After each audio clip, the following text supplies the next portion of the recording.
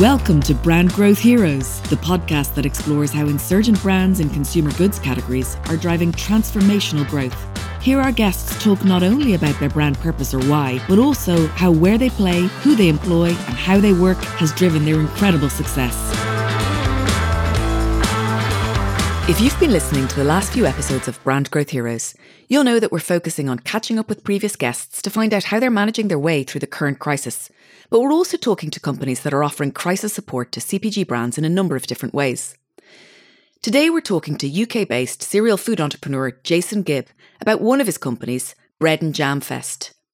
Bread and Jam Fest is a well-known UK annual business festival for food and bev startups, offering training, networking and introductions to seasoned food entrepreneurs to help founders navigate those first few difficult years. Recently, however, Jason and co-founder Tara have had to flex their model to deliver this brand purpose entirely online. As a result, they're now helping over 1,000 companies a week, which is far more than they ever could have imagined or planned for. I find this fascinating, as it's real proof of our readiness to embrace not only remote working, but remote training and remote live business networking as well. Jason also runs Europe's largest online community of food and bev entrepreneurs. It's called the Food Hub, which you should check out on Facebook. Jason Gibb, welcome to Brand Growth Heroes. Thank you so much for joining us today. I'm really delighted to have got the opportunity to get to know you a little bit over the last few weeks, and I'm dying to share what Bread and Jam is about to all of our listeners around the world. So tell us, for those listeners who don't know what Bread and Jam is, who are you, what's your background, and what is Bread and Jam and what is it offering? I'm Jason Gibb. I'm the founder of Bread and Jam. I'm a food entrepreneur. I call myself a food entrepreneur. I have a background in running food businesses, launching my own businesses. I had an olive oil business for 10 years. And when I set that up in the early noughties, mid-noughties, I really struggled because there was very little help for me. I didn't have a business background. I knew nothing about food. So I basically kind of muddled my way through it, made loads of mistakes, learned on the job. And I was always pretty frustrated that there was no support for me. The only kind of support I did get was from fellow food and drink founders. Sure. And, a friend of mine used to organize like a dinner, and we'd all sit around and share our war stories and share contacts and share information. And being in a room with people who are on the same journey as you was just a fantastic experience. And the insight and info was just like gold dust. Yeah. So I always wanted to kind of like recreate that on a much larger scale. So when I sold my business in around 2014, I went traveling for a while actually with the family, and then in about 2016, I started up a Facebook group called the Food Hub, and I invited all my 50 food and drink founder friends on there, and to see if they would kind of share information and share contacts. And I didn't know if they would do that on like a public forum. Mm-hmm. But it turned out they did, and the Food Hub grew and grew and grew, and more and more people came on it. The information on there is just fantastic. You ask a question on there and you'll get like 10, 15 answers. And now we have about 8,500 people on there using it. Wow. Supporting each other. It's incredibly collaborative. And then I kind of wanted to turn that into a physical event. So sure. I got together with a co-founder called Tara, and in 2016 we put on our first festival. And I was always really keen, like I said, to kind of hear from other food and drink founders about how they did it, about how they got into Ocado, about how they got funding, about how they set up a web shop. So the Bread and Jam Festival is all about that. It's all about hearing from other people who've been there and done it. And it's an amazing event. It's like 2 days of talks, panels, workshops, retail pitching. We have a marketplace with businesses that support food and drink founders there. We have about 1,000 people who come to that event. And that started in 2016. Each year it's grown by about 60%. And this year was the year that we're really going to go for it, go to a bigger location, really scale it up. But obviously the coronavirus. Things got in the way. And look, I mean, the reason I called you originally was because when I saw how quickly you had flexed your model to take account for the fact that everyone's in lockdown and that, Bread and Jam was built on get-togethers, physical get-togethers, and you were no longer going to be able to offer that physical face-to-face help to people. And all of a sudden I was, because I get your inboxes and I checking out your website, and I was seeing all of the virtual capability building and support and meetups that you have online. And, you were just telling me before we started, you've got over 1,000 people coming to your training sessions and your meetups every week. Is that right? Yeah, that's right. So when everything just started to kick off, we were like, shit, our industry really needs help. Yeah. We need to, everyone is really struggling. So we put on 2 weeks of kind of free workshops, each day dealing with a kind of different topic around surviving the crisis. So it was called the Corona Survival Series. It was really good. I was on one of the calls. It was really good, So they were, based on focused on different kind of aspects where we might be struggling with. So that was our first kind of knee-jerk reaction. We need to help our community here. Mm-hmm. And then obviously, our business has kind of evaporated. We're not going to do the festival this year in October. So that was the main revenue stream for us. So we very quickly had to reinvent ourselves as a online events business, right? Online training. Luckily, we've got, we know how businesses run. Tara and I are both kind of food entrepreneurs ourselves. I'm doing a startup myself at the moment. So we know what help people need. We have access to all the industry experts. So we were very easily able to kind of immediately put on a series of events. And of course, going online has created a huge opportunity for us. Before we were limited to location, to getting everyone to come to that location. Yeah. You had to be in London, or you had to come to London to come to our events. Because we were doing physical events outside of the annual festival as well. We were doing monthly meetups, evening workshops, that kind of thing. A huge amount of logistics and organising for that kind of business model, right? Absolutely, yeah, quite time consuming.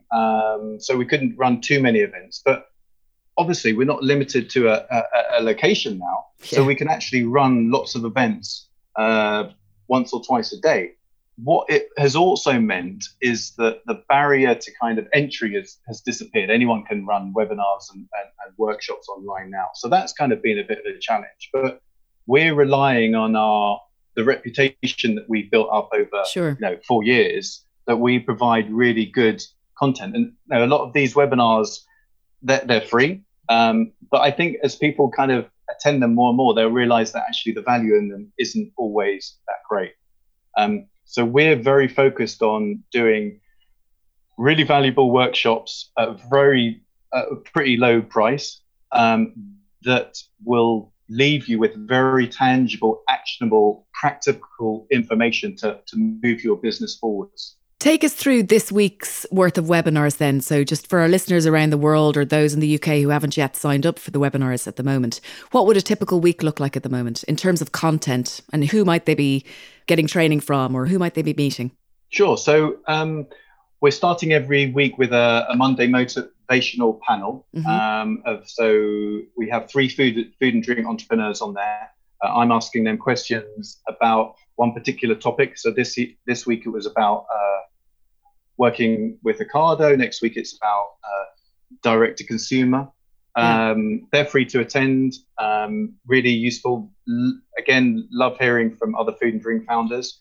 And then we're also running lots of other webinars and training sessions throughout the week. Okay. Either 90 minutes or 2.5 hours. And they're kind of focused on 2 different aspects or areas where we see that food and drink businesses need support. The first is upskilling in this downtime. So making sure that when things return to normal, we can really hit the ground running. Mm-hmm. And the other area that people need support with is obviously e-commerce, getting their business online. Sure. Whether it's Amazon, whether it's creating your own web shop, whether it is working on another platform, SEO, Facebook advertising, that kind of thing. Sign of the times in the background, unfortunately. I can hear your ambulance whirring. Isn't it amazing though, you know, when something like this happens and you think, oh God, you know, my business is going to tank. And actually, I would imagine that you are living your business mission or business purpose in terms of being able to deliver capability building and networking. You're doing that more every single day than you would have been doing before, right? Yeah, for sure. I mean, it's strange because I feel that I'm just kind of, it's fairly knee jerk what we're doing. It's not massively strategic. I've kind of, the advice I give to a lot of people is let's not spend too much time concerning ourselves with things that we can't control. Sure. Let's just deal with the immediate kind of situation. And the immediate situation is that we need to kind of provide people with online training. Yeah. What's going to happen further down the line with Bread and Jam? You know, we're obviously thinking about it, but I'm not spending too much time fretting about it. Sure. Because we're just not in control of our destiny at the moment. But you are just living what you were supposed to be doing all along, or what you set out to do all along, which was helping entrepreneurs, food and bev entrepreneurs and startups to help themselves by connecting with other people or connecting with experts and making the time and space in their day now, not just in their year, but in their day for this help and this connection. And I think that's amazing because actually it seems to me to be more strategically on point than one event per year. Not that you were just doing one event, but you know what I'm getting at? It's almost ironic, but it's fabulous. I think it's fabulous what you're doing.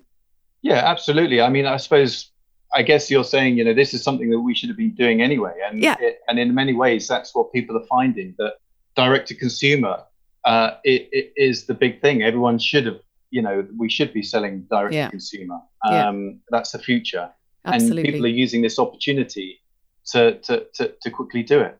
One last question, Jason, which boggles me when I go onto your website. And your website, by the way, we should give it a call out now. It's www.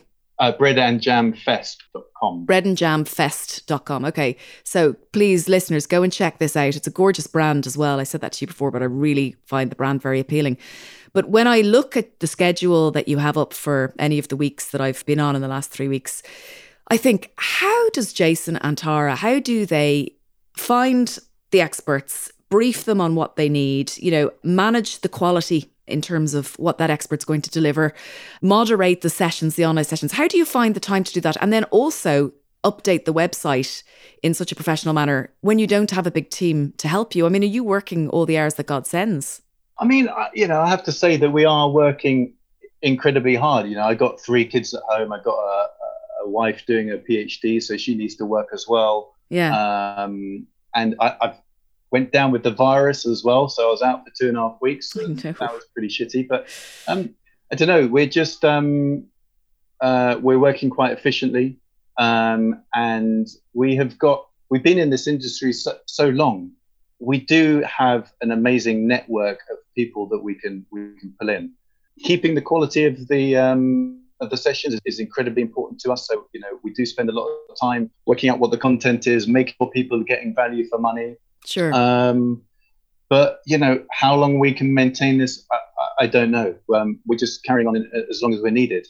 Well, I think it's great. I really do. And, you know, one of the things that's a particular of interest to me is the fact that I work hand in hand with Board Bia, the Irish Food Board in Ireland. And it's the most amazing semi-state organisation full of fabulous people with amazing career backgrounds. And they have been instrumental in driving growth for the Irish food industry for 30 years, you know. And we do a huge amount of what they do, and I help them do a huge amount of capability building, and it's all very insight driven. And I could never understand why the UK is such a big market, 19 times the grocery market next door to us, and not even talking about the size of the agriculture in the UK. But I could never understand why they didn't have something similar to support their food businesses. And so I was delighted to see that you guys have stepped in and created something from the ground up. And, you know, it might be small now, but who knows in 30 years' time whether you'll be the UK's Board Bia of tomorrow. Yeah. Well, I mean, our aim is to be the go-to place for people who want to start or upscale their food and drink business. And, you know, we're doing a good job. We're getting good reputation. People do come to us, and their chances of succeeding are so much better with a bit of training and support and advice that we can offer. And, you know, that's our ultimate game. Well, look, Jason, on that note, I just want to say thank you so much for coming on today. I really hope that you get loads and loads of traffic to your website now so that people around the world can check out what you guys are doing. and that even, that you get even more UK businesses joining your webinars this week and in the coming weeks, because I think it's really, really useful what you're doing. And congratulations on turning something around so quickly to help your core. I know you don't like using the word customer, but to help all those people in your community who have a need. You saw it, you did it, and you shipped, as they say on the internet. Hey. So well done. Thank you very much. And can I just say, I'm a huge fan of your podcast. I think it's brilliant, and I'm honoured to be on it. Thanks a mil, Jason. Great to talk, and hopefully we'll get to work together soon.